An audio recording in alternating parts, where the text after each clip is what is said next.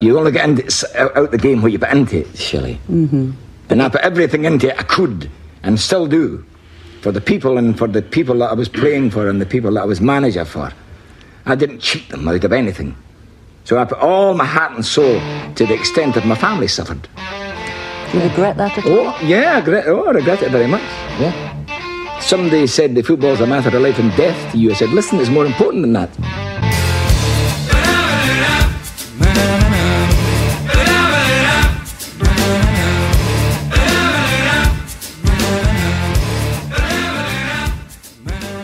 Hello and welcome to the Man Marking Podcast. Welcome to episode 3, the podcast that aims to explore mental health within football.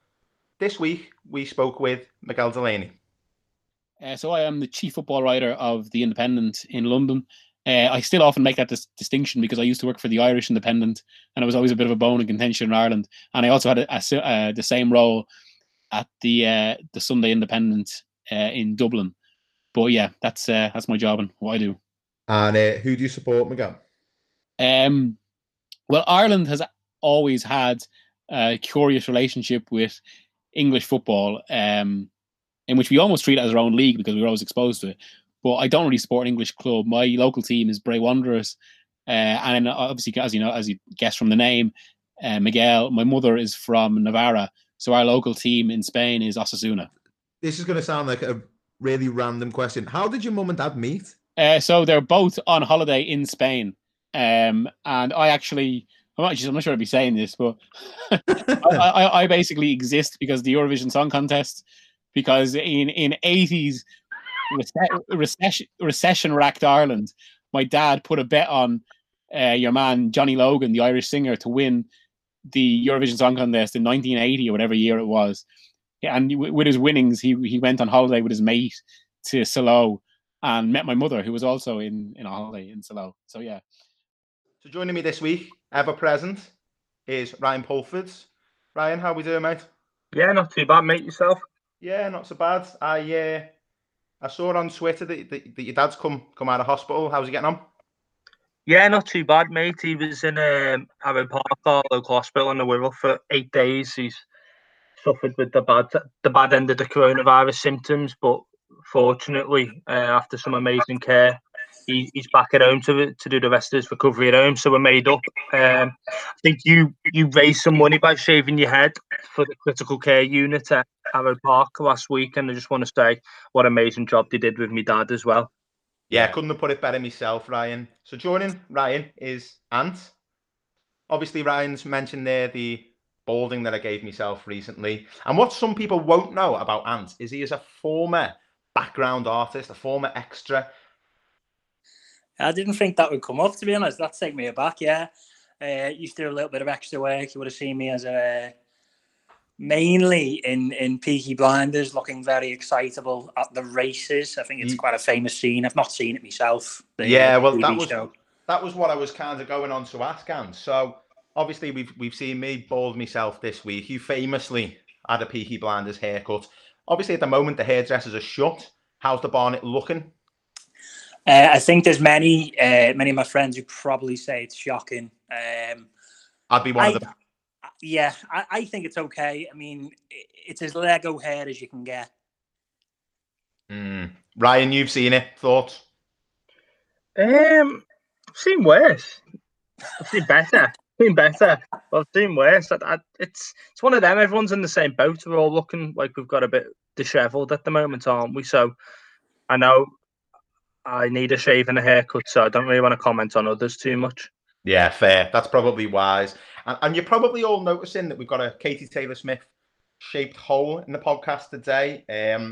Katie is abiding by the social distancing rules, so much so that she's social distancing and isolating herself from the entire podcast this evening. She's got a little bit of a headache, so she's gone to bed. We've given her the night off. We're hoping to get her back into the squad for next week.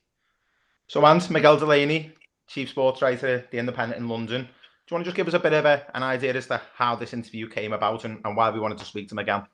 I think this came about as a bit of a reach from ourselves, you chiefly, sliding into the DMs and just throwing a question out there, whether he'd get involved in the podcast. I think it was really in its infancy at that time. And Miguel, being Miguel, was very happy to do it and came along, and he was wonderful to listen to, as I'm sure we're gonna hear in a bit. And I was fascinated by him, just from the outside looking in. You know, someone who deals with 140,000 Twitter followers and puts many opinion pieces out there like he does, and how he deals with that on a daily basis. I think he touches upon that quite well in the podcast, and how he deals with that is quite interesting, really. I think it's quite simple and effective as well. Yeah, absolutely. I think as you say, we kind of reached out. He's quite high profile and got a lot of followers and stuff. So we're really happy that he came back to us, and he was really generous with his time. And I think it was the first one we did via Hangout as well. So that was good. Ryan, obviously every episode we have a theme. Do you want to talk us through the theme for this week? Yeah, of course, Dan. The theme this week was tribalism, talking, and Twitter. So what we looked at was sort of the behaviour and attitudes that stem from strong loyalty to one's own football team and social groups. How openly talking is becoming more prevalent in the game. And as one of the Britain's leading sporting voices, how Miguel deals with social media back and forths that are in danger of going too far. Yeah, absolutely. And I think we would have heard from that little intro there that he's the product of a Eurovision win. I don't imagine there are many people who can say that, although a little shout out to Johnny Logan, who was the only Eurovision winner to win it twice. Lads, are we Eurovision fans? No. Not particularly, but they were quite funny back in the day listening to Terry Wogan. I think that might be one for the teenagers, but, you know. I'm just going to be James Blunt and say no. I liked it when Terry Wogan would lose his shit, to be honest with you, in the latter years, when he just basically just went a bit rogue with his commentary and just sort of said, "Oh, we're not going to get points from them, are we?" and stuff like that. Do you know that was about as fun as it got, to be honest with you. The funny thing about that Terry Wogan thing is apparently they used to give him, he used to have a bottle of alcohol. Can't remember what it was. It might have been Bailey's, I think it was. And during the competition, as it went on, he would get lower and lower into that bottle. And that's why his commentary became funnier and funnier, because he was getting drunker and drunker. Is Terry Wogan one of your impressions you've got in the box? And I can't do Terry Wogan though. I'll give it a try. I'll give it a try. Yeah, I mean, here we go. Terry Wogan, yeah. I think that might be okay. I'm not sure. We'll work on it. We've got plenty of time. Just felt the viewers drop off. Yeah. So before we get any more from Anthony's impressions box, this is our interview with Miguel Delaney. Do you enjoy your job? Yes, I do. I have thought about this a lot, because I mean, it's quite a weird thing with journalism in this sense, particularly with football journalism, in that if, first of all, to actually, I think, to have the passion to get into it, to get into it in the first place, you obviously need a lot of knowledge, which comes from a lot of passion. But if you were consistently applying that passion to the job, you're probably not doing the job right, because journalism ultimately has to, I think it inherently involves an element of cynicism. And, you know, looking at things like, I suppose it's about reporting on the game for the greater good of the reader, which is about the greater good of the game, I suppose. And that will involve asking questions or refusing to accept answers that maybe are, you know, in a manner that's possibly uncomfortable. So, and through that, I suppose, you do end up covering maybe a lot of the uglier side of the game just by the pure virtue of it. And yet, at the same time, you do that because your love is ultimately for the game. And I remember thinking about it, say at the World Cup last year, or 2 years ago now, and I had a World Cup, like, it was always my dream to cover one at the Champions League final. And they are obviously brilliant to do, but they are relentless slogs. Like, I mean, it's until you've actually covered one as a journalist, it's pretty difficult to kind of to realize. And people would say, "Oh, what are you moaning about getting paid to go abroad to cover games?" But it's kind of like, it's, you know, 4 hours sleep a night, a lot of traveling, games every day, and trying to generate content. And so, yeah, and even beyond that side of it, when you're getting stuck into kind of a big issue or something you feel passionate about, or even when you're writing about something that you enjoy, like a nostalgia piece. On the day we're doing this, I put a big piece today out about the 95-96 season, which is, of course, an era when I would have been kind of, you know, 12 years old, and I enjoy that side of it as well. I'm kind of getting into kind of football history and researching that. So yeah, I still, despite a cynicism that the job will naturally bring and is also necessary, I still very much enjoy the job. So you mentioned there, like, it can be quite like pressurized environments when you're doing those long tournaments, and even when you're just doing a day-to-day job. How do you like get it? Stop letting it get on top of you? Do you use anything? Do you? Well, I mean, it's one of the things in that sense, actually. And unsuccessfully, I try to keep off social media when I'm sorry. I shut that down. When I'm when I'm not working. But what's also happened, and maybe there's a slight sadness to this, when you have a job that was previously your pastime, your main interest, which football was, I think it almost means then that when you actually have free time, I'm not inclined to watch football. Right. Unless you're going as a kind of a social event. I think that's actually different. And like, there are some times where I find myself, like, say I'm sitting in a pub and a game is on, and I don't have to work, I don't have to think about it in that way. And you kind of say to yourself, geez, I forgot how much I enjoy this sport, because you're not thinking about it in a professional sense. But I think just to kind of have that split, I think, is necessary as well. So obviously you were born in Ireland and now living in London. What's that like? Sorry, being away from home, pretty much constantly. Well, now, to be honest, I'd probably consider London home.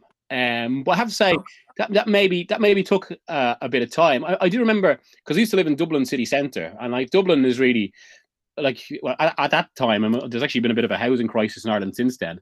But at that time, and because of my rental situation, I was in a place where you just walk into the city centre from where I lived, which I used to absolutely love. Like that was probably the aspect of Dublin I missed the most.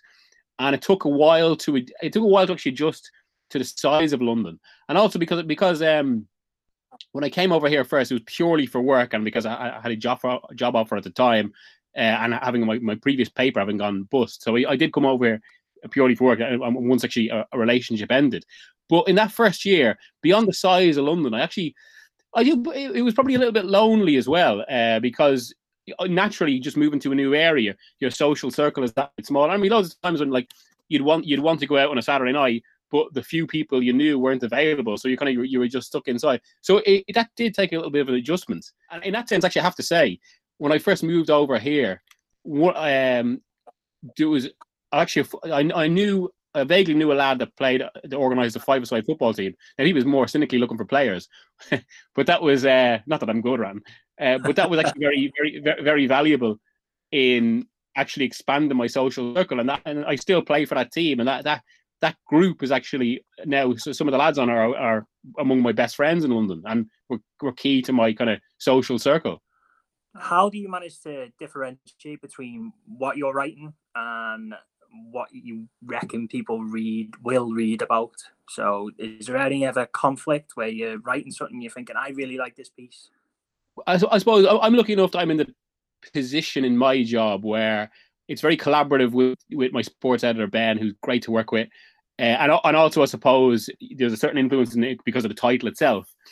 And without sounding egotistical in this way or anything like that, I kind of think, I'd like to think I've got a good instinct that I kind of back myself on ideas, if you know what I mean, football.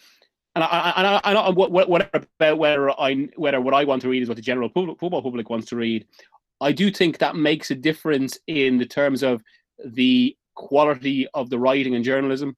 Because I think the writer, if it's something he wants to write about, they're naturally more involved, naturally more passionate about it, and I think that does come across. Obviously, earlier in your career, you don't have those options, and you're assigned what to do much more. I suppose in the job I'm in now as well, I generally be kind of going to pretty much all the kind of big matches in England and the Champions League in that sense. Whereas, previously you're kind of, when you're like about 3-4 years ago, or before I took this job, you'd be kind of going to where work would want you to go. So like, I suppose just because of the position I'm in, there's not more freedom, but it's just maybe. In saying all that as well, I mean, there are some times when, like, you have to go to the big six game of the weekend. So we go to this because it's got the biggest interest, but maybe it's not as interesting story. But yeah, that's and I like that's generally how it works. I'd have a very collaborative relationship with my sports editor, Ben, who was great to work with. Okay, so what's the most I won't say boring, maybe boring. What's the most annoying recent article that you've had to write? Maybe trying to do comment pieces in coronavirus. Actually, when we read, like, in fact, it's quite weird. 2 weeks ago, I did a comment piece in coronavirus, and it was one of those ones where I actually suggested it because I thought I had a point to make. But the point I had to make basically only lasted 200 words, and the piece would get to be kind of 600 to 800 words. So after that, it was a bit of a battle, and I found myself just kind of writing kind of pat cliches. And once you're into that situation, yeah, you know, this is. There are some times when you're writing a piece, and you kind of think to yourself, this is boring me writing it, so God help the reader. Mercifully, it doesn't happen that often. A classic of that is actually, it's when you're on the beat in journalism. So that would be the beat is basically you go to the game, you do press conference before the game, do a quotes piece on that, go to the game, write a match report, go to press conference afterwards, write quotes on that. And there's sometimes you do those quotes pieces where they're just it is really like teeth because you're just scrabbling to kind of trying to make any kind of comment into some sort of interesting line or interesting angle, and it's not just there. But thankfully, the Independent, we've encouraged. We're constantly trying to get away from that model and that kind of, you know, the hamster wheel element of it, and try and do stuff that's more original, basically. So that's good. So in the game, it's quite, you know, you've got people who played a lot of football, won cups and medals and scored goals. And then you've got these people who are, without being offensive, nerds about the game, just love football and are writing about the game. Is there any like clash between the two when the two come together, or when someone writes something about, I don't know, say you write an opinion piece on something someone said on Match of the Day or anything like that? Is there any other clash between that? Is that quite common? A little bit. I mean, we've all seen social media, and sometimes people who are pundits will take issue with something someone has written, and you know, they never play the game thing does occasionally come up. But I mean, generally, I think the one thing is when you go to games, you're in press rooms where the broadcasters are too. So you'd regularly see the pundits. I mean, you see the likes of like Jamie Carragher at games a lot, Mark Lawrenson, anyone you care to think of really. And through that, I suppose, they naturally become just not part of the journalism pack, but just part of the media who are always in these rooms. So it becomes a bit more fluid.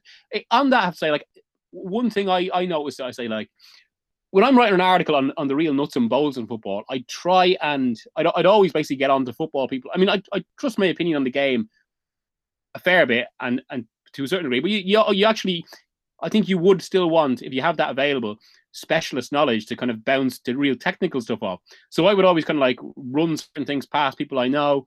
And I do find that anytime I've done TV, say, or something like that, and they ask you about kind of the really forensic elements of kind of tactical analysis of football. I don't really think the journalist should be doing that, because I think that's specialist knowledge. I think the journalist should be there to kind of provide, you know, factual context and put things in that way. So I think the two can complement each other, even though naturally there's going to be an occasional tension. You know, when you first going into that environment, how nervous were you? How were you trying to deal with that? I remember, but I wasn't so nervous in terms of that sense, because I quite enjoyed doing it. One of the things actually they never teach you in a journalism degree, say, but it's one of the most essential parts of the job. I used to be, you'd be nervous actually just picking up the phone to cold call someone, or if you've got someone, like if you're giving someone's number, because it's a lot more, I suppose, difficult than people think, and also naturally a lot of people actually aren't that comfortable to get a call out of nowhere from someone they don't know. And they start wondering why you have their number. So that element, it takes a while to get used to that. And even now, actually, it's something that's maybe been taken out of the job a little bit through WhatsApp, actually, because now, say if you want to I don't know, interview a player or whatever, or anyone that's been in the game, you can at least WhatsApp them and kind of explain the context of why you're getting in touch, so they can see it and decide. Although that makes it a lot easier for them to kind of fob you off. Often we find footballers in the papers for various reasons, and it might not be from an article you've written, but in the front pages, stumbling out of a club or crashing a car.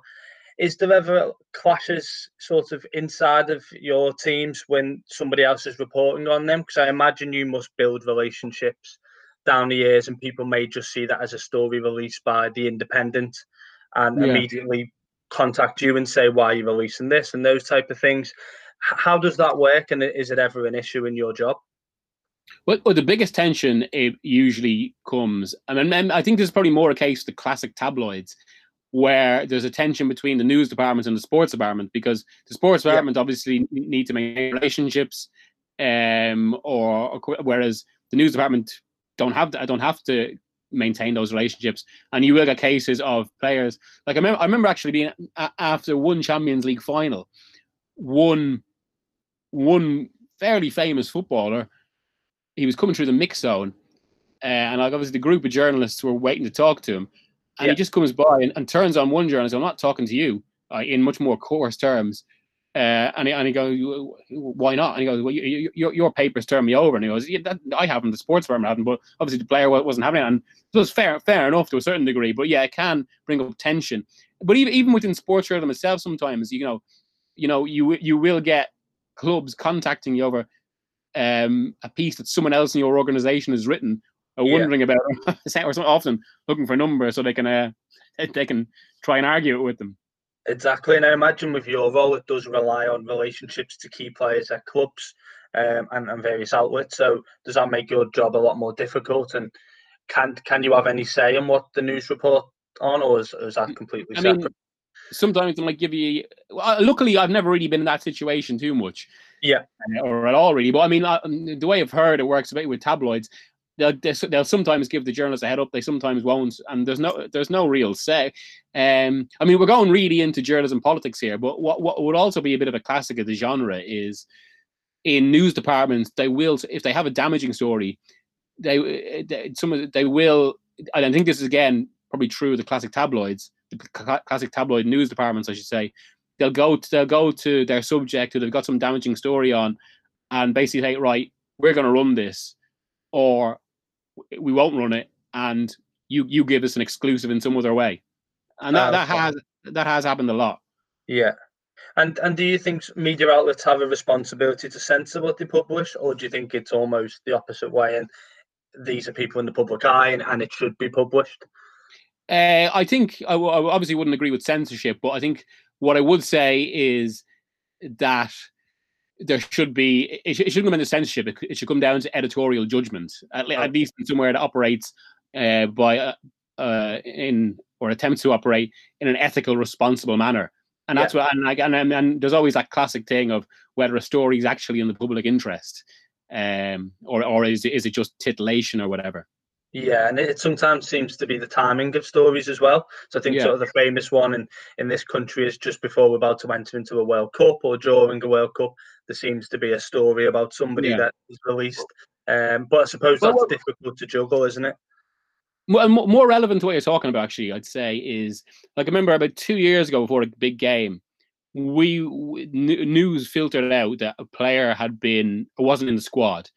And everyone thought it was some sort of issue with the manager or some sort of fight. But the true story was actually that his dad had become very sick. And we felt, I mean, not just in my paper, but I think although the journalists who had it, there was obviously a bit of an internal discussion. I decided that we could publish this to explain it, but it's probably not really fair on the player and not in the public interest that his dad is sick, especially given how sensitive it was. So we didn't actually write it. We just put down to a personal issue. And I suppose that's kind of the editorial judgment of, I mean, if there was, it was a total free for all and quote unquote censorship, you just put that out because info you have, but that's not how papers should work. There should be ethical editorial judgment. Yeah, and I suppose that the research has got to be done, as Stephen Ireland found out when I think he faked the death of two of his nans, didn't he, at some stage? Yeah. I mean, international duty.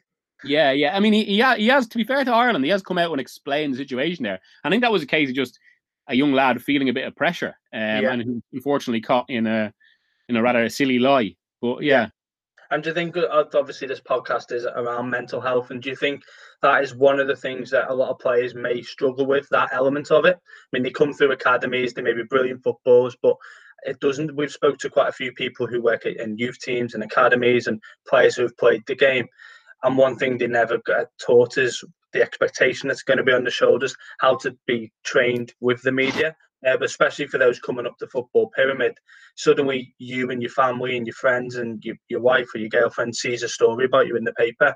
I don't think there's any type of training you get that helps you deal with that.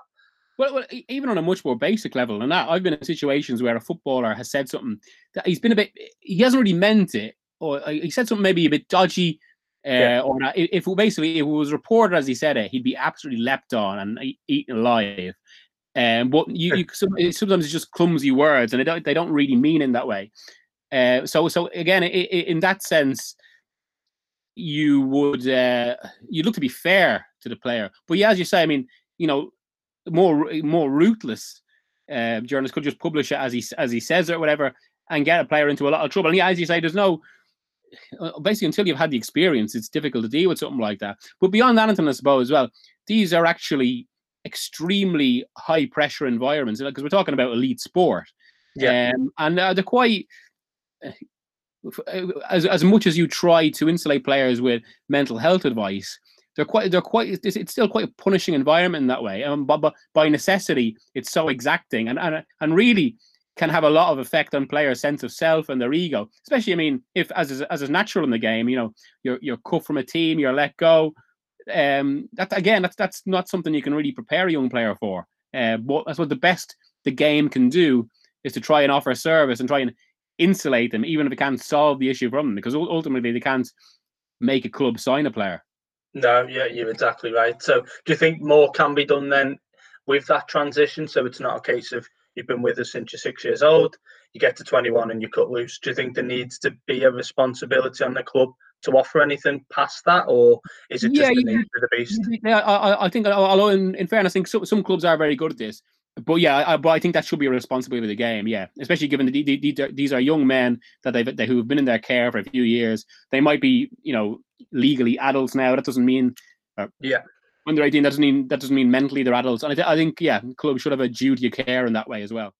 Brilliant. I don't think we could do this interview without touching on the Danny Rose article that you did, simply because it resonated exactly with what we're trying to do, and what we loved about it. It was an actual player that's still playing the game at a high level for Champions League, for his for his country at the time as well, and he's come out and done that at sort of the height of his powers, which we thought was brilliant.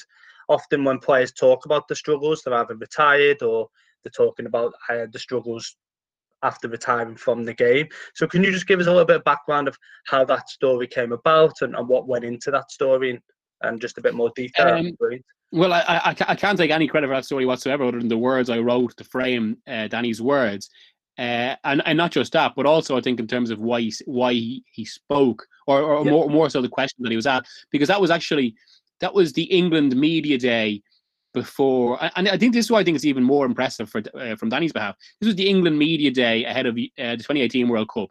So what they did that day was basically in one of the indoor pitches they have at St George's Park, they put all 23 squad members, they put them in little booths there, and the journalists were basically for about an hour and a half. It was a completely open mix zone, and journalists could talk to who they wanted. And so with the nature of it, we all split into little groups to try and get as many of the players as possible. And with Danny, it was there was one particular journalist. I'm not going to say who he was, just in case there's any. It's not my place to kind of break confidence. Yeah, there was one. There's one particular journalist who was very friendly with Danny, and he fronted up the interview with Danny. And I think, first of all, Danny was comfortable talking to him in particular. But even beyond that, I think in a setting like that, and this is a room where there's actually about 100 people milling around, more. And even in that setting, he felt it was his responsibility to talk about an issue like that. And I think that's hugely to his credit, and I suppose shows his very proactive and forthright approach to mental health. Yeah, absolutely brilliant. And I think it's almost allowed a lot of those England team members to feel a lot more confident coming forward on different subjects now. Obviously, Raheem Sterling's been a big voice for the black community, and we're seeing a lot more of it now, and I think it should be encouraged. So as you go into that opening day, was you aware that he may talk about this as a subject, or was it sort of just sort of spur of the moment that's come about? it was suggested he might, but I still don't think anyone expected him to go into that detail because it was. I mean, if you, I think as you probably imply there, with the question, if you were to read that, just sit down and read an interview, you'd think it'd be one of those that had been conducted in kind of like a quiet room and a 40-minute chat. But it was much less intimate than that. So for him to go into such intimate detail was remarkable. So and even if you expect him to talk about mental health in that way, I don't think you would have expected him to go into that level of detail and that level of depth about it.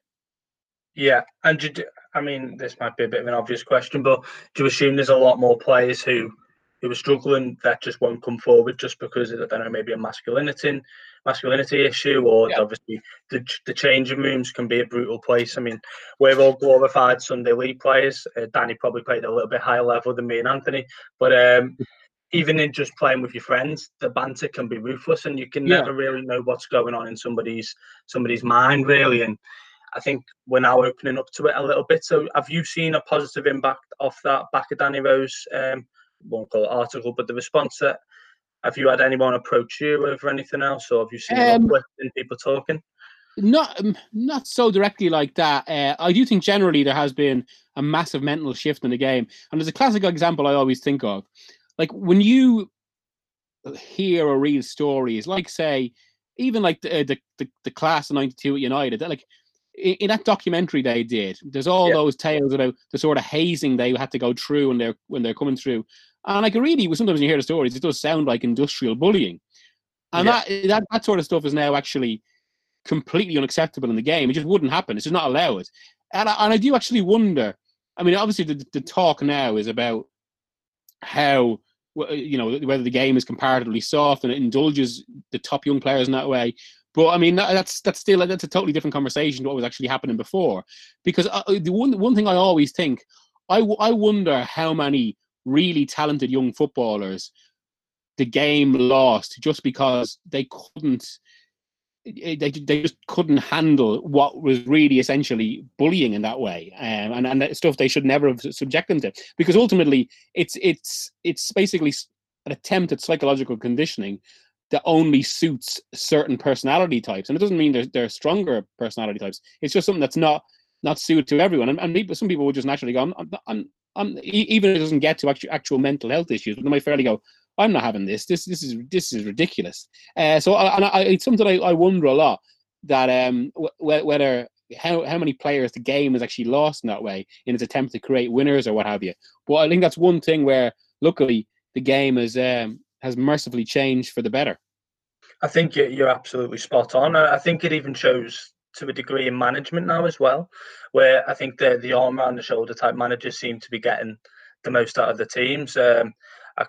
As you look at Guardiola, Klopp, Rodgers sitting in 1 to 3, and while Roy Keane's sitting in a studio, still seeming a little bit bitter. And that's not to say he's not capable of being a great manager, but I think you're right. There has been a huge generational shift whereby players were a case of you come through the YTS, and it wasn't just scrubbing somebody's boots like they suggest. It was a lot of torment, wasn't it? And it probably left a lot of scarring for some people. And as you say, it was easier to get out the game early than it was to stay in it. Just going back onto the Danny Rose interview, what was the response like that you got from your article that you wrote?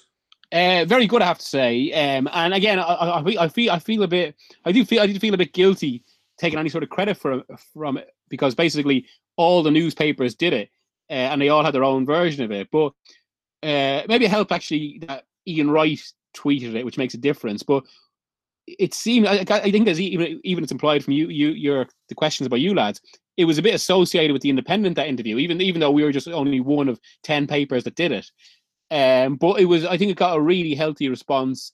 There was huge engagement to it, and a lot of people, I suppose, just really happy for Danny that he spoke out in that way. What was that? What was that like then? Being, as you say, you kind of had an inkling that he might have been, about to talk about that type of thing, and even so, it seems though it was a bit of a surprise for the people in the room. What was that like to hear somebody of such a high profile talking about something like this, which is very rarely done with someone at that level of the game? I think we were just blown away. I'm very impressed. And it was almost a case of letting him speak. I mean, like even when questions were asked about him in that interview, they weren't kind of searching, but they didn't need to be searching questions because he was just, they were essentially just kind of clarifying things because he was just going with it basically. And I think what initially triggered it was that he was talking about, if I can remember correctly, he was talking about the potential for getting racially abused at the World Cup and what he would do. But that naturally led into bigger issues about the psychological impact the game has had on him and his own mental well-being. But it did feel as if it was something he was waiting to talk about. Do you think football as an industry has got a bit of an issue with the way that it presents masculinity? Yeah, I do think it has evolved a lot. Even in the space of 10 years, certainly in the space of 20 years. But I suppose you still can't get away from the fact that, top level male football is a hyper competitive environment that will naturally involve the sort of aggression and abrasive language that where it comes down to issues of masculinity. You'll even some of the language used, you'll still hear stuff and in terms of kind of like with tackles, man up, but you still all sorts of stuff around, whether it's men against boys and all that sort of thing. So it still is very much the linguistic framework of the game, I would say. Do you think there's something in this country as well? Because I think in Britain, and we've seen it with a lot of things recently, that we're not a country that deals very well with things changing, particularly type of, as you say, that type of use of language, man up, men against boys, those type of things. I can almost hear the conversations in my head of, oh, you can't say anything anymore, or everyone gets offended now, that sort of thing. And I often think I don't think that type of conversation is useful in attempting to understand why these issues are happening. Well, if you look at it, and this applies both to media, or sorry, not both, but this applies to media, to dressing rooms, and even to a certain degree to kind of say professional punditry, in that when players are being critically analysed, once you get beyond the football stuff, the actual technical football stuff and ability and all that, it can often come down to questions of character and mental fortitude. Like, I suppose the word bottling it, but maybe that's maybe gone a bit too far. But yeah, it can often come down to weakness of character. And I suppose if you think about it, to have your kind of like your moral fiber question that day just because you got beaten 2-0 or whatever, it's quite an extreme thing. And you hear in all sorts of stuff about why players didn't make it at top level, why they couldn't make it at clubs like United or Liverpool. But to a certain degree, this is maybe an issue that the game is never really going to be to square in that sense, because when you break it right down, football is a game, but professional football is a sport where the absolute point of that game, naturally, inevitably, and what we all watch it for, is to win. And winning will involve demands and exacting expectation and language. So there's always going to be a bit of tension there in that regard. So do you think it's one of those things where ultimately that element of it will always be there, but it's just how it's managed and how it's taught? Yeah, pretty much, and how it's couched, I suppose, as well. Yeah, I think that's completely it. Do you think then, sort of building on what Danny Rose was talking about, do you think if people continue to challenge and continue to sort of speak out in the way that Danny did against those type of attitudes, do you think the more those things are broken down, then more and more footballers will start to talk? Or do you think it might be one of those things where, because we were talking about with this, the type of thing, there's still no out gay footballers at the top level that are playing, that are speaking, and there must be a reason for that they don't feel comfortable enough. To be fair, actually, I think because of the way the modern game has gone, and maybe kind of modern discourse, I think that's much less an issue within dressing rooms these days, where because we've all heard certain stories and of certain situations where players know that one of their teammates is gay but isn't yet prepared to publicly come out, and they've got no problem with it. Whereas I think the issue is more, it's still about, I know this sounds like a cliche, but it's still about maybe what everything that surrounds the game and the potential for terrorist abuse. I mean, because let's be fair, you still hear racial abuse it's made, unfortunately, a little bit of a comeback in the last few years. I think is related to all sorts of societal issues, but it's still nowhere near as widespread as I think very basic homophobic abuse. I mean, that still is often actually think is quite it's still fairly white. You still hear it an awful lot, and often kind of the most blasé ways as well, where properly homophobic abuse is basically just thrown out if someone makes a bad tackle or whatever, or often the opposite, where if they don't make a tackle, it's strong enough. So going on to you briefly touched on Twitter before, and how do you kind of deal with feedback and criticism that you get online? Because you're quite punchy on Twitter, so. You meet it head on, but is there ever any time when it does get to you?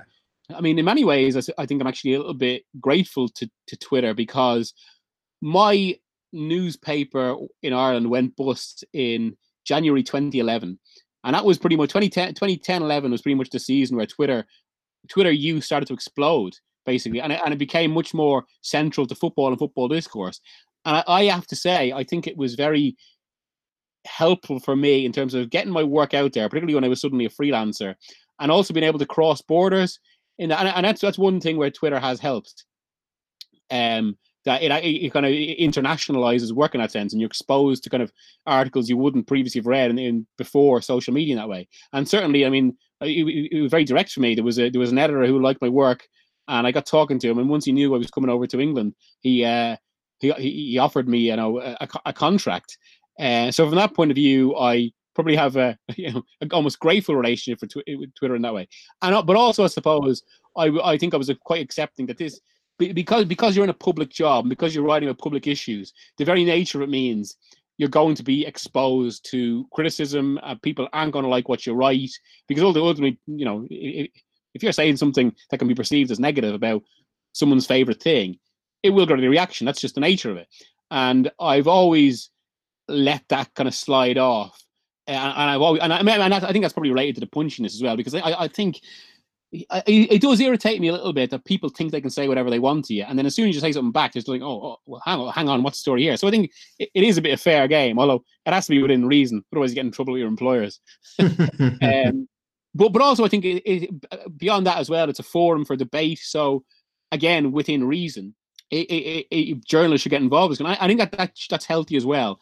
And it makes also journalists more transparent when they're willing to actually engage on their articles or what they write, what they believe.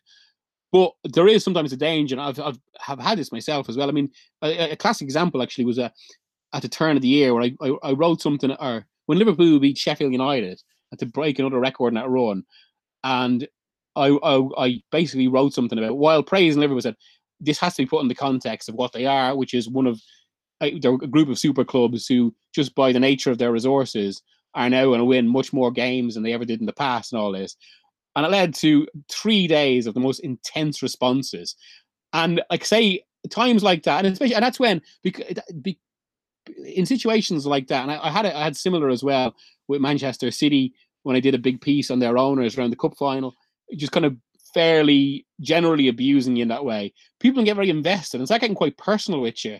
And then you can get sucked into all sorts of debates. I think I remember with that Saturday after I wrote that piece as well, I remember just thinking, I've been on Twitter here defending my position for about 3 hours now. This isn't really healthy. And you kind of just have to step away. And I think that's when it can get to you, or sometimes the rare, what I'd like to say rare, the rare occasion where you've said something that's a bit stupid, and you can get a proper pile-on from people. And like, I suppose because you're a journalist with, like, in my case, I was looking at tens of thousands of followers, but people can kind of see that as a fair game, or because you're certainly insulated by a certain amount of followers. Where that can actually, when you become a bit of a joke in that way, that can get you a little. But you've got to, it's about. But I think, from my own perspective personally, because of the way I see Twitter, and because I just see it as a kind of a public forum that way, where some of this is inevitable, I am able to kind of mostly shut it out. And sometimes it can have the opposite effect, where it causes me to basically to dig in maybe and be abrasive about my position more than it should be. Because I've had that sometimes as well, where you're right into an argument with someone about something, and it's getting quite edgy, and then sometimes you just stand back a bit and just offer a bit of conciliation in your response, and then the tone completely changes, and it actually becomes much healthier and a much kind of beneficial debate, what maybe I'd say, rather than something that's kind of based on anger or some sort of aggression. Because I think too much of online discussion can just naturally fall into that. When I think Twitter at its best is when it's healthy debate about these things.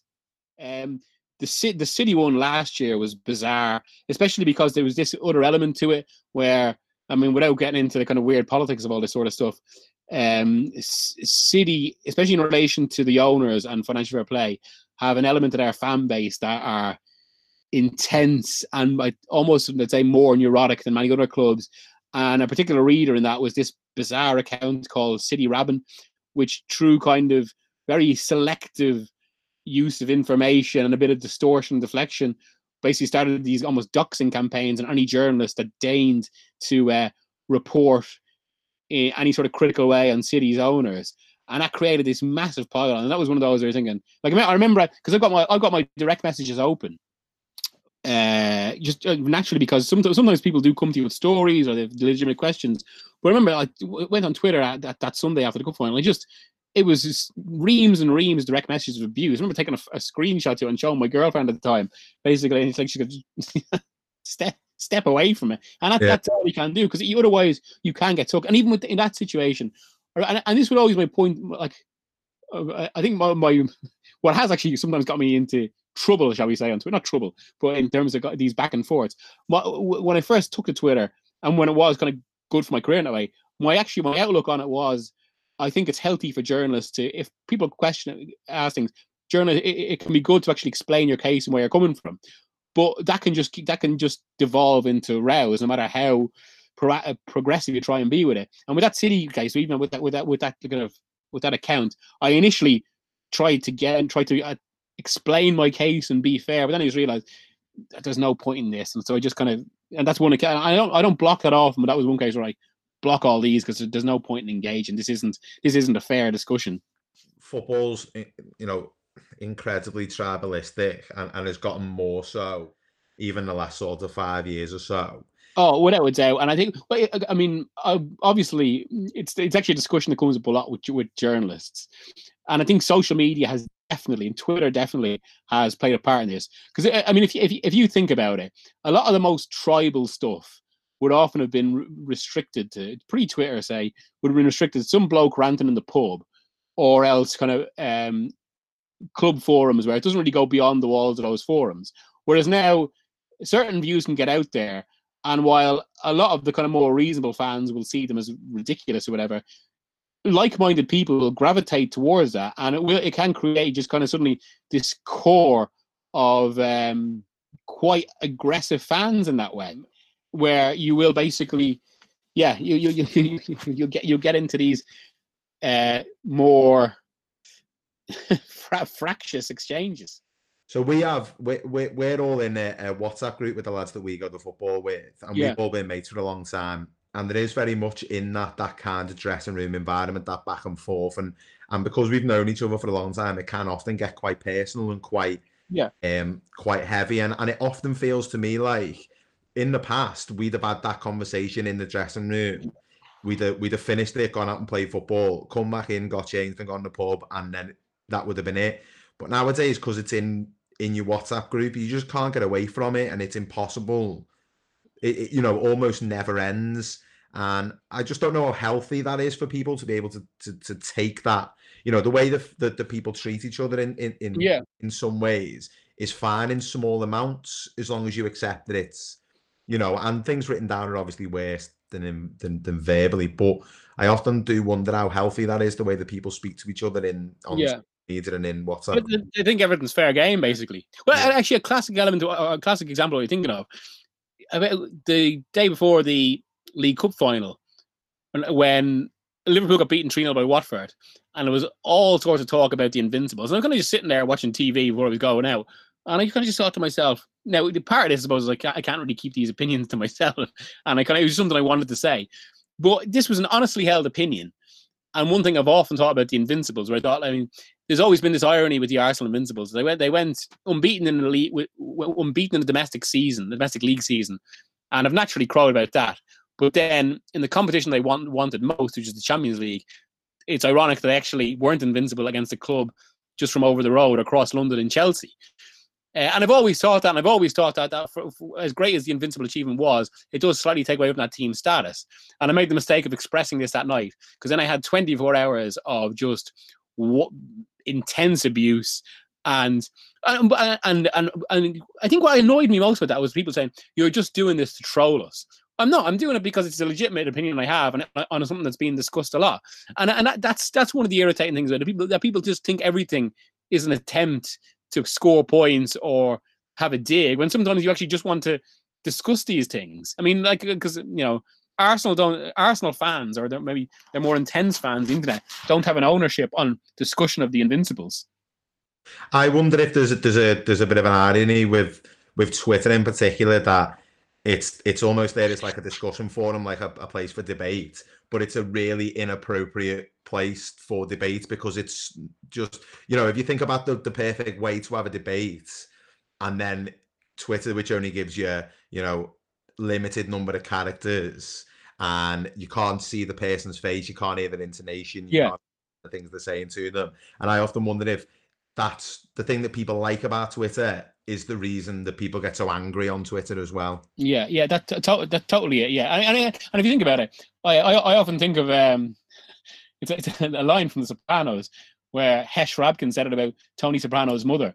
There's no interlocutor between brain and mouth, which meant she came out with very hurtful stuff to people, and that's a bit like Twitter in that sense, because it's just instant. People have a thought and they'll express it. And it can often be, and I've found myself in this situation as well, where if you with a bit more thought, or if you even stepped away from the computer for a second, you mightn't say that. Do you would you be less likely to criticize somebody on social media now, given maybe some of the stuff that have been said to you in the past? Has that made you maybe think differently about the way that you would interact with somebody else? Yeah, I think it actually has, yeah. And even that applies to the job, where you're always conscious of how you criticize young footballers or whatever. And it has to be, I think, within certain contexts, or when there is, I mean, say with politicians or whatever, when there's, or people in football, when there's actually, you'd only go to a certain level of criticism when there's a justifiable moral reason that way. But yeah, I think that's definitely the case. One of your sort of journalistic colleagues, Archie Rintoul, put some stuff on Twitter back, didn't he, about how he'd had some issues with depression and he'd taken some time off from journalism. Would you feel as though, if you were in the same position as Archie, you'd feel comfortable to be able to be as open as he was, or to talk to friends and family about those struggles? Or do you still feel as though it's a subject that's still got a stigma attached to it? Well, maybe it does actually a little bit. I know Archie a fair bit because I spent a bit of time with the World Cup and knew him before that. And I have to say, I was struck and quite impressed by the level he went in. A fair play. I was thinking, actually, I have one thing I did think, and maybe this is part of what we're talking about. And it's obviously influenced by the fact I've never been in Archie's situations. I don't know for sure, but I was thinking that if I was, I'm not sure I'd have gone so forthright. I mean, one of the issues is because it's quite a public job, people will notice if you're suddenly not on Twitter for a while. Yeah, I've even noticed that when I've been on holiday. But say if you actually offer for any considerable amount of time, as Archie was, with mental health issues, and you suddenly came back or whatever, I think I'd probably just try and continue as normal. I'm not sure I'd acknowledge it, or maybe just I was away for personal issues, whatever. So after I was very impressed by the level that Archie went to. I think was to his credit.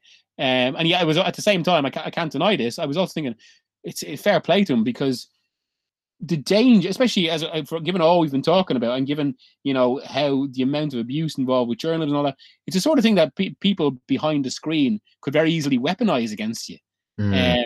So I mean, so he kind of put that right up there. And I have to say, and again, I suppose being honest, and not that Archie was anyway quite the opposite. But I was often thinking, like, people will perceive that vicious people on the internet could perceive that as you showing weakness and try and attack it and try and attack you for it. But yeah, for all that, I'm not sure whether I would have gone as far as Archie, but I think it's to his absolute credit that he did. Have you ever had friends or family have similar sort of conversations with yourself? Occasionally, maybe not to the degree Archie has. I mean, quite typically, I suppose, with even with modern men, it's when it comes down to discussions like that, it's usually because of the end of relationships, and that's what brings it out in male friends more than anything else. But not quite to that degree, no. It's interesting you should say that, because Ryan and Anthony, the three of us have been mates for a long time, and kind of where the podcast came from was on the back of some issues that I'd had with anxiety and depression, and Anthony won't mind me saying has had some problems of his own as well, and they were often, your little thumbs up there, lovely mate.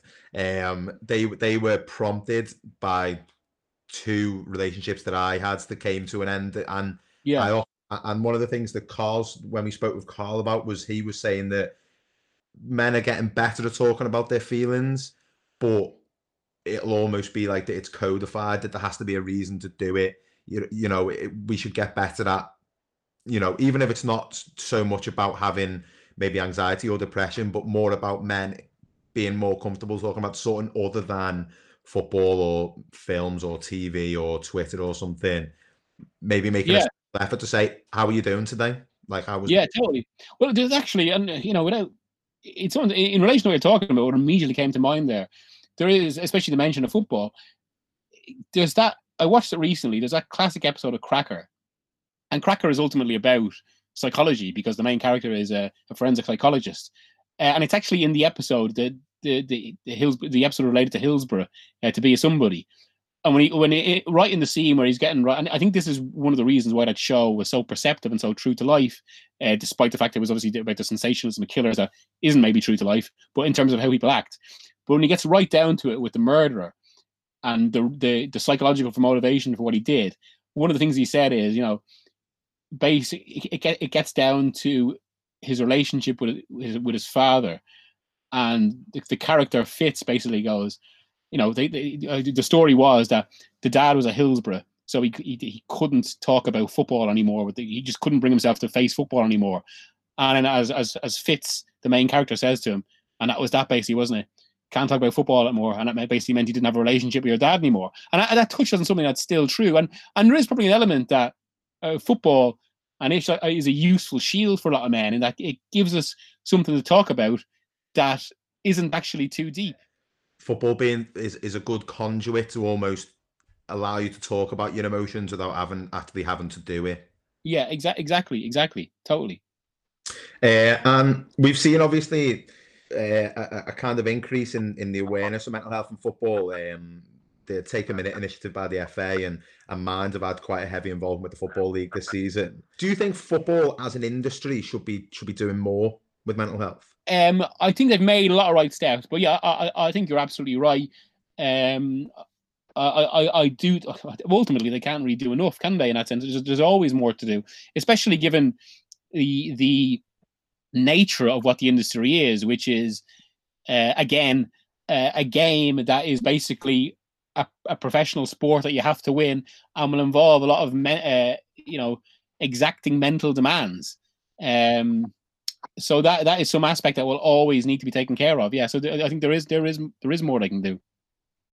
So Miguel Delaney there, I think one of the interesting things that I took from that interview was that, much like what we kind of learned from Jamie Curitan, was that journalism, whilst it may seem like quite a glamorous industry and quite an amazing job to have, which I'm sure that it is a lot more difficult and a lot more troubling and hard graft than it probably looks from the outside. And I think that's one of the things Miguel got across really well there. There was while he does love it and he does enjoy it, it still is a really difficult job. One of his colleagues, Archie Rintus, who we did talk about in that interview, spoke out about his difficulties with depression on Twitter in a thread that he put on in January of this year. And talking that openly as someone in his industry, I suspect that must have been quite difficult for him. I think talking openly just in general, I don't think it really discriminates what industry you're in. I think in general it's quite tough. I've seen various different people do it recently, but particularly one where you are kind of relied upon to perform pretty much every day, in terms of, you know, the words that you use and the words that you write. I think it's quite good to see. You know, quite a high profile. You know, he's involved in ESPN as well, I think, and someone high profile like that. I'm hoping that it'll give a good effect, or have a good effect on the people who saw it as well. I think there was a lot of engagement in that tweet, and I think the overarching feeling from that was it was generally a positive move to do, and it helps alleviate any cynical feelings as to why he might not have been doing the job that he was. So, yeah, I think it was a great thing to see as well. And you've spoken about it quite a lot, and I know yourself. You've released a similar kind of social media openness letter as well. So, you know, I'm all for it. I think we should carry on doing it. I think the more we can use these platforms to not hide behind, I think we can, you know, progress if we are open.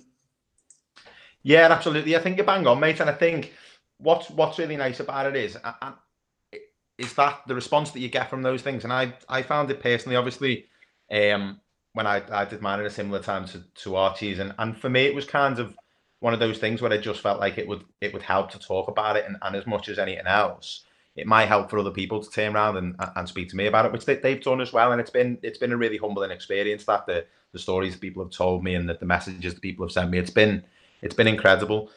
Ryan, one of the other things that Miguel touched on was really interesting. When he moved down to London from Ireland, he said that obviously he didn't really know anybody there, and he was looking for a circle of friends, and he went to five-a-side football with someone that he knew, where he's kind of got his group of friends from that he's still friends with now.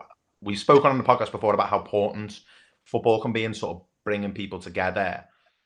I think it's hard to replicate how important football or any team sport can be in building the circle of friends. I mean, take this podcast, for example. I know you, Dan, I know you, Ant, and we keep saying on the podcast that we're all Tranmere fans, but essentially we played footy together for years and we're still friends today, although none of us really play that much footy anymore. And I know for a fact school for me was easier because I played football.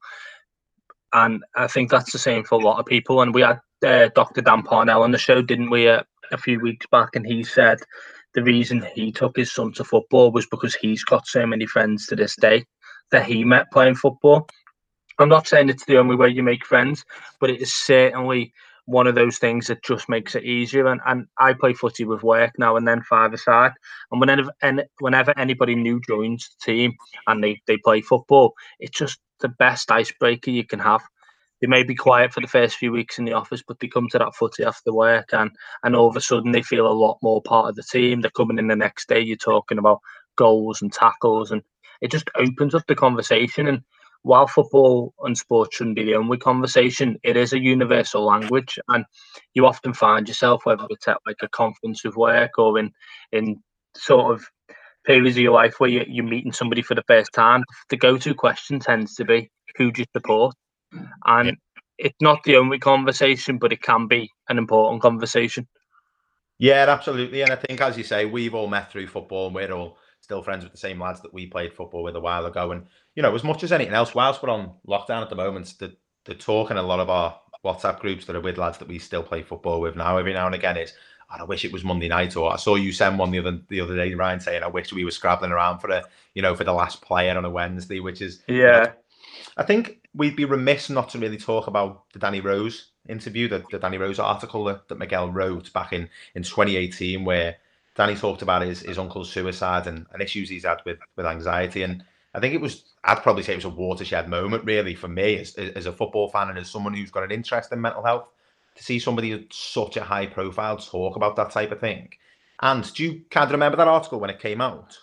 I remember the reaction to what he was saying more through the television and media, through Sky Sports News. There are other sports news channels available, but the thing I found about it was at a time where the England manager is trying to make his players more engaged with the media to alleviate those stereotypical, awful pre-tournament stories that appear in newspapers, where the front pages kind of go after and target for sensationalized stories of the England team. And I think you were playing darts and with journalists, and it was just something that no one had ever really seen before. And I think when Danny Rose spoke up, it was, to be honest, the only way I can sort of say it was phenomenal, you know. And the response that he got was amazing as well. And I think he was at the time, I think he's gone through a few more troubles since, but at the time he was England's left back. He was going into that tournament, and I think, you know, Miguel said it came about from the worries of going to Russia, which was, you know, at the time quite a scary thing for a lot of the black players in the England team, and a lot of the black players in many other countries as well. So it was kind of, it was phenomenal. I liked the openness from an England player. You don't really see that. You see it's so media trained. You know, they come out and go, "Oh yeah, the game was really good. It was really this. It was really that." But he came out and just spoke like, you know, me and you are right now. It was face to face, and it was, look, this is my life. This is why, you know, I want to tell you, and can you please respect that as well? I think that was the overarching thing, that was trying to build that respect between the journalists and the players, which has never been there before. Yeah, you're spot on, mate. I think the biggest thing is, as we say, professional football, especially at that level, can be such a closed shop to football fans, and people often feel quite disconnected from football at that level. Ryan, obviously, you and I have had dozens of conversations about this, but do you think that Danny Rose interview and a lot of what Southgate's done has been a really important step in almost rehumanizing footballers? Definitely. And what I want to say, which ties into that, is it's all about the environment for me. So people have struggled since the dawn of time, and how we express that struggle, it can come out in various different ways, but the environment's got to be there for you to talk about it. In this podcast, we've talked endless times about the dressing room in the 80s and the 90s, and to a lesser extent, maybe the early 2000s, and how people wouldn't speak up. Now, people have had problems in sport in all walks of life for years and years and years, and you've got to have the environment to feel confident to speak up. The interesting thing about the Danny Rose situation is football isn't seen as one of those environments, and certainly not in a press room. So the fact he did that in a sort of an alien environment, I think, had like a poignant message in there, that he sort of not only wanted to deliver his message, but he also wanted to go against the grain and say, I'm not really scared to say this, which, as you touched on, was kind of watershed. And I think we see that all the time, that people will openly discuss, well, maybe not so openly, people will discuss the troubles, but it'll always be in an environment that's suited to it. So that could be someone you can confide in, a therapist, a group session, a CBT therapy session that you've done. And football just isn't seen as one of those environments where you talk about these things. And I think we touch on masculinity a lot, and that probably rings true as well. So there's probably a reason why people pick the mums to speak to more than the dads. And I think Carl Anka touched on that when you went down to Southampton to see him. So I think if you change the environment, football will catch up. I don't think you need to push footballers to speak more. You just need to place them in an environment that allows them to speak more. And Danny, just touching on that, I think with Danny Rose, we often hear the cliche, you know, footballers are role models, and it's normally used in a way that, like a negative way. So, you know, he should be a role model. He needs to be doing this. He needs to be doing that for the wider local community, and particularly at this time as well, during the lockdown, you know, that's come under a lot more scrutiny, where clubs need to be role models for their local community. And I think at that point, Danny Rose was that role model. You know, anyone looking at him, a young guy looking at him, a young woman looking at him, just anyone really who's going through any struggles in their life and looking at someone and going, he's performing at the top level, he's got these struggles, I can do that as well. And it's the Tyson Fury thing as well. You know, more recently, we finally got that role model. Yeah, I agree. And I think combined with Raheem Sterling, who I think gets mentioned in that interview as well, they're almost making an effort to kind of reconnect with people and kind of talk to people on a human level, which, you know, is difficult given, you know, it's elite sport. It is far removed from everyday life. I kind of want to move on to Twitter. A lot of people will know Miguel from his exchanges on Twitter, which can be quite punchy, can be quite fiery.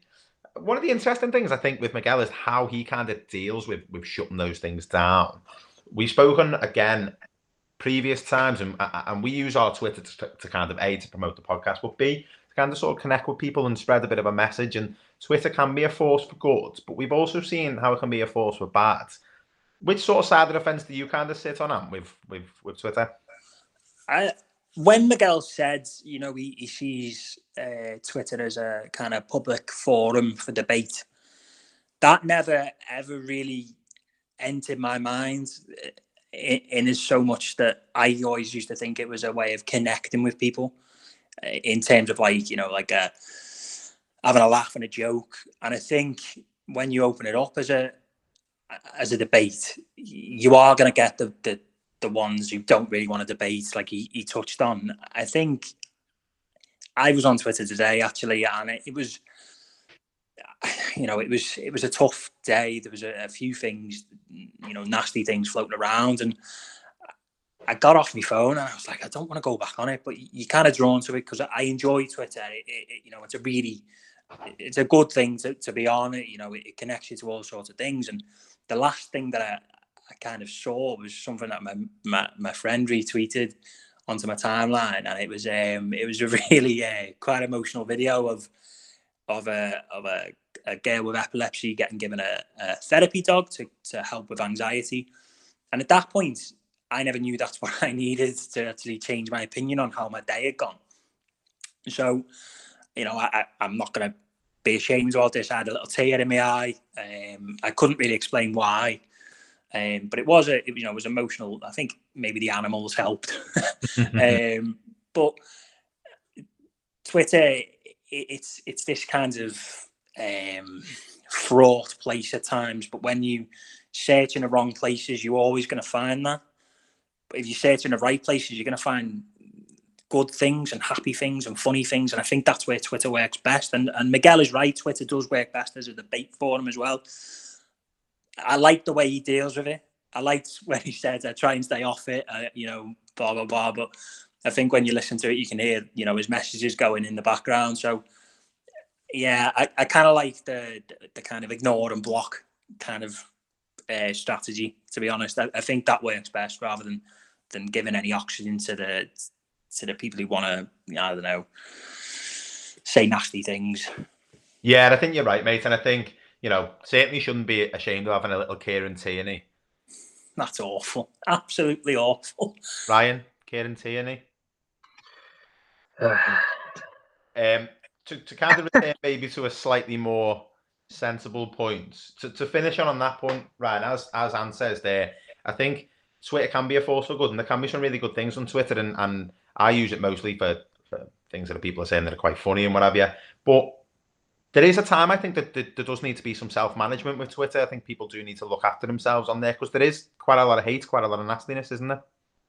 There is, and that came across in what Miguel said. I thought he was very balanced in his approach, and he's probably quite experienced with the number of followers he's got. He's probably learnt lessons himself and knows how to manage it. But I think you're right, because I think this isn't just a Twitter problem, it's an internet problem. It's used for good and for bad.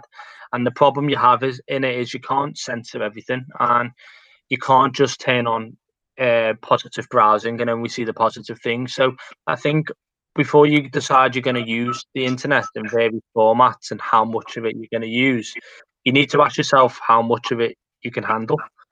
And I think that is a self-responsibility. I don't think you can always just expect somebody else to not put their thoughts on the internet because you're offended. But equally, I do think that these social media giants could do a little bit more to regulate and police, maybe not allow people to create accounts if on the same IPN addresses, or maybe if they can somehow put some form of identification, so if there is a hate crime, it can be traced back. But ultimately, it's a hotbed, isn't it? You've got limited characters. You're talking to people that you may not know. You may disagree immediately, and it's easy for people to see red and say something horrendous. But equally, I do believe that there's more good than bad out there, and you will see some amazing stories. And I think most people are genuinely good people. Unfortunately, it's the 5% or less who are horrible that have the loudest voices most of the time. And it's just what Anne said about how maybe just mute them. Don't give them the oxygen to breathe. Don't give them the oxygen to spread and become hateful. Because that's the one problem we have. Somebody says something hateful, it gets retweeted, it gets thousands of comments, and before you know it, that's what you're talking about. But let's look at puppies. Let's not look at these hateful messages. And just to add to that, Dan, and I don't know if you want to add your thoughts to this, but could you imagine any walk of life? Like, I think people assume that journalists just jump on the computer and they write a story within an hour. They don't actually see the phone calls, the research, fact checking that goes on in the background. It could be weeks and months. And imagine you did an amazing painting, you spent all day on it, and someone walked past and went, "That's shit." Or you put it online and someone said, "That's terrible." It must be so hard to not react to that, because I don't think many of us experience that. So I must say, hats off to Miguel. He was very open, he was very balanced, and I think outside looking in, it's sometimes you don't appreciate how difficult that must be. So that's us for this week. Thanks to Ryan and thanks to Ant for joining me. Thanks, lads. No problem. No problem, mate. So we'll be back on Monday with former Reading and Aldershot midfielder Scott Davis. Scott's got an amazing story to tell about his addiction with gambling. Lost almost 200 grand at a young age. He now works with football clubs, informing their young players about gambling and about managing their finances. Before we leave you, we will have Miguel's quickfire, his squeaky bum, which didn't he tell us that there's some debate about whether Alex Ferguson actually said that? I think he said that there's some debate that it might actually be squeeze your bum time, not squeaky bum time. He did say that, yeah? Yeah, he did. I think, personally, I think we go with squeeze your bum time. What do you reckon? I didn't like squeaky bum time, so I'm not sure where I stand on this. Yeah, well, I've got the admin rights for everything, so I'm going to go with squeeze your bum time. So thanks, lads. We're going to leave you with Miguel's quickfire. This episode will obviously be on all the podcast channels, as are all the others, and you can find us on Twitter at Markin_man, and make sure you use the hashtag Where's the Talking, lads. Miguel, should Liverpool be given the title? I'd still be in favour of trying to play the season out whenever that is. They're so far ahead. They're obviously the best team. But for all sorts of reasons, I'd still be in favour of actually just playing it out. And I'd prefer that to I'd prefer that to either cancelling the season or just handing it out without completing it, because I think it's better for the integrity of the game. And also, I don't think, no matter what happens, the 2021 season is going to be impacted. So I think you are better off trying to complete this one and at least having one complete season out of the 2 years really affected by all this. Secondly, if the season was to be cancelled or anything like that, or even if Liverpool were given the title and other issues had to be decided another way, it would compromise the next season anyway. So I think we're better off just trying to finish the season whenever that is, and I'm 100% sure it will end with Liverpool being champions anyway. If Ireland play Spain, who do you support? This actually happened a few times in my life, including in Euro 2012, and I've actually been very cynical about this in that I've always supported the team who winning will be better for. So in 2012, Ireland lost the first game. That pretty much killed their chance of trying to get through the group. Their second game was, I think, Spain. Spain had drawn the first game against Italy, and we're really going for 3 trophies in a row. So I really wanted Spain to win that. In 2002, though, I would have gone for Ireland had Roy Keane, not Kane. Had Roy Keane still been in the team, because I think that was a chance for a historic opportunity for Ireland. But the whole Keane going kind of complicated things for me, and Spain started to pick up speed in that tournament a bit. So actually, I was probably more in favour of Spain then as well. But I would be totally cynical about this generally. I remember when I was young, when they played in the qualifiers USA on before, I wanted Ireland to win. But yeah, I'd be quite pragmatic about it. What was your footballing moment of 2019? Probably one of the. Probably going to be the four. I'm not a Liverpool supporter, but I suppose for everything it represented, the 4-0 against Barcelona. There were so many moments in that Champions League run, actually. And in fact, this is slightly irritating me, or not irritating me, but in terms of what we're talking, intensity, the job, and all that, and because so much of our job involves travel, and it can wear you down.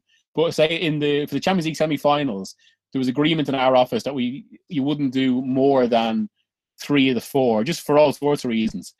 So I did basically the 2 Liverpool legs, obviously great, and the home Spurs leg, but didn't do the Amsterdam leg. And I think just because it was in the last minute, which is inherently more dramatic, I regret not going to that Spurs Ajax game. Yeah. Who is the most intimidating person you've ever interviewed? I'm not sure I can say I've interviewed him, but I was in a group of about 5 people at a press conference with Alex Ferguson.